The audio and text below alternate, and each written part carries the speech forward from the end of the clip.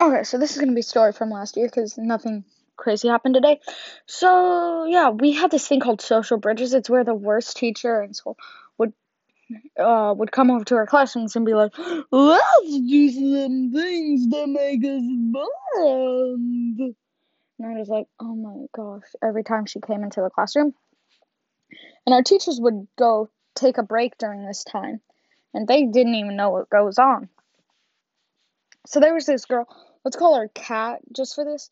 So Kat, she was a weird kid, and so we were all sitting there, and she was like, "Say what someone does and ask them to please stop because it annoys you," or something like that. And everyone's like, "Okay." One person raises their hand after like 2 minutes of her saying, "Come on, someone raise their hand," and then they go, "Johnny takes my apples sometimes, and now he needs to give me his oxygen," and everyone just dies laughing. That's not the funny part.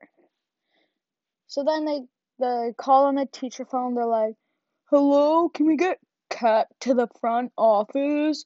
So then Kat goes down to the front office because she did something weird, I guess. And then everyone's hand shoots up, and the teacher goes, "Is all of this about her?" Everyone in unison goes, "Yes, it is." And I'm just sitting there at the way far back, just dying laughing.